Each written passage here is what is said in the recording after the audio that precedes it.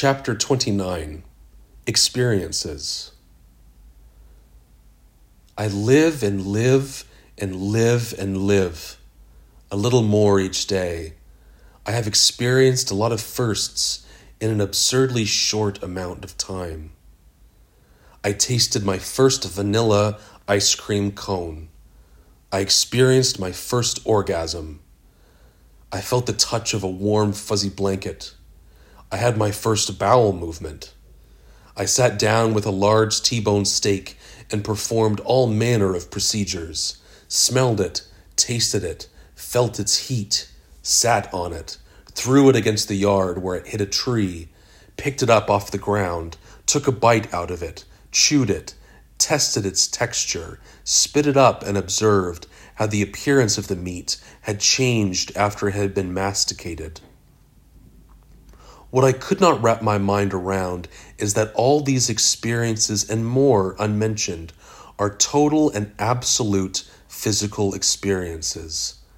I am a spirit and not a body. How can I, a drifting soul, be experiencing physical sensations when I am not currently residing in a body? There are lots of unpleasant sensations I've been experiencing recently as well. Having a nail being driven through my foot. Do I have a foot? Being called homophobic slurs. Feeling the heartache of losing a family member. Looking in my wallet and finding no money. Being punched in the face. Do I have a face? Receiving a bad bloody cut. Feeling unsettled. There are times when I wish that I had just stayed in the shack.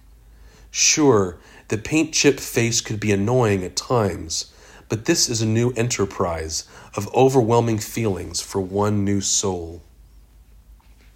Back in the shack, a faded poster in the downstairs hallway advertised Farrell's Ice Cream Parlor.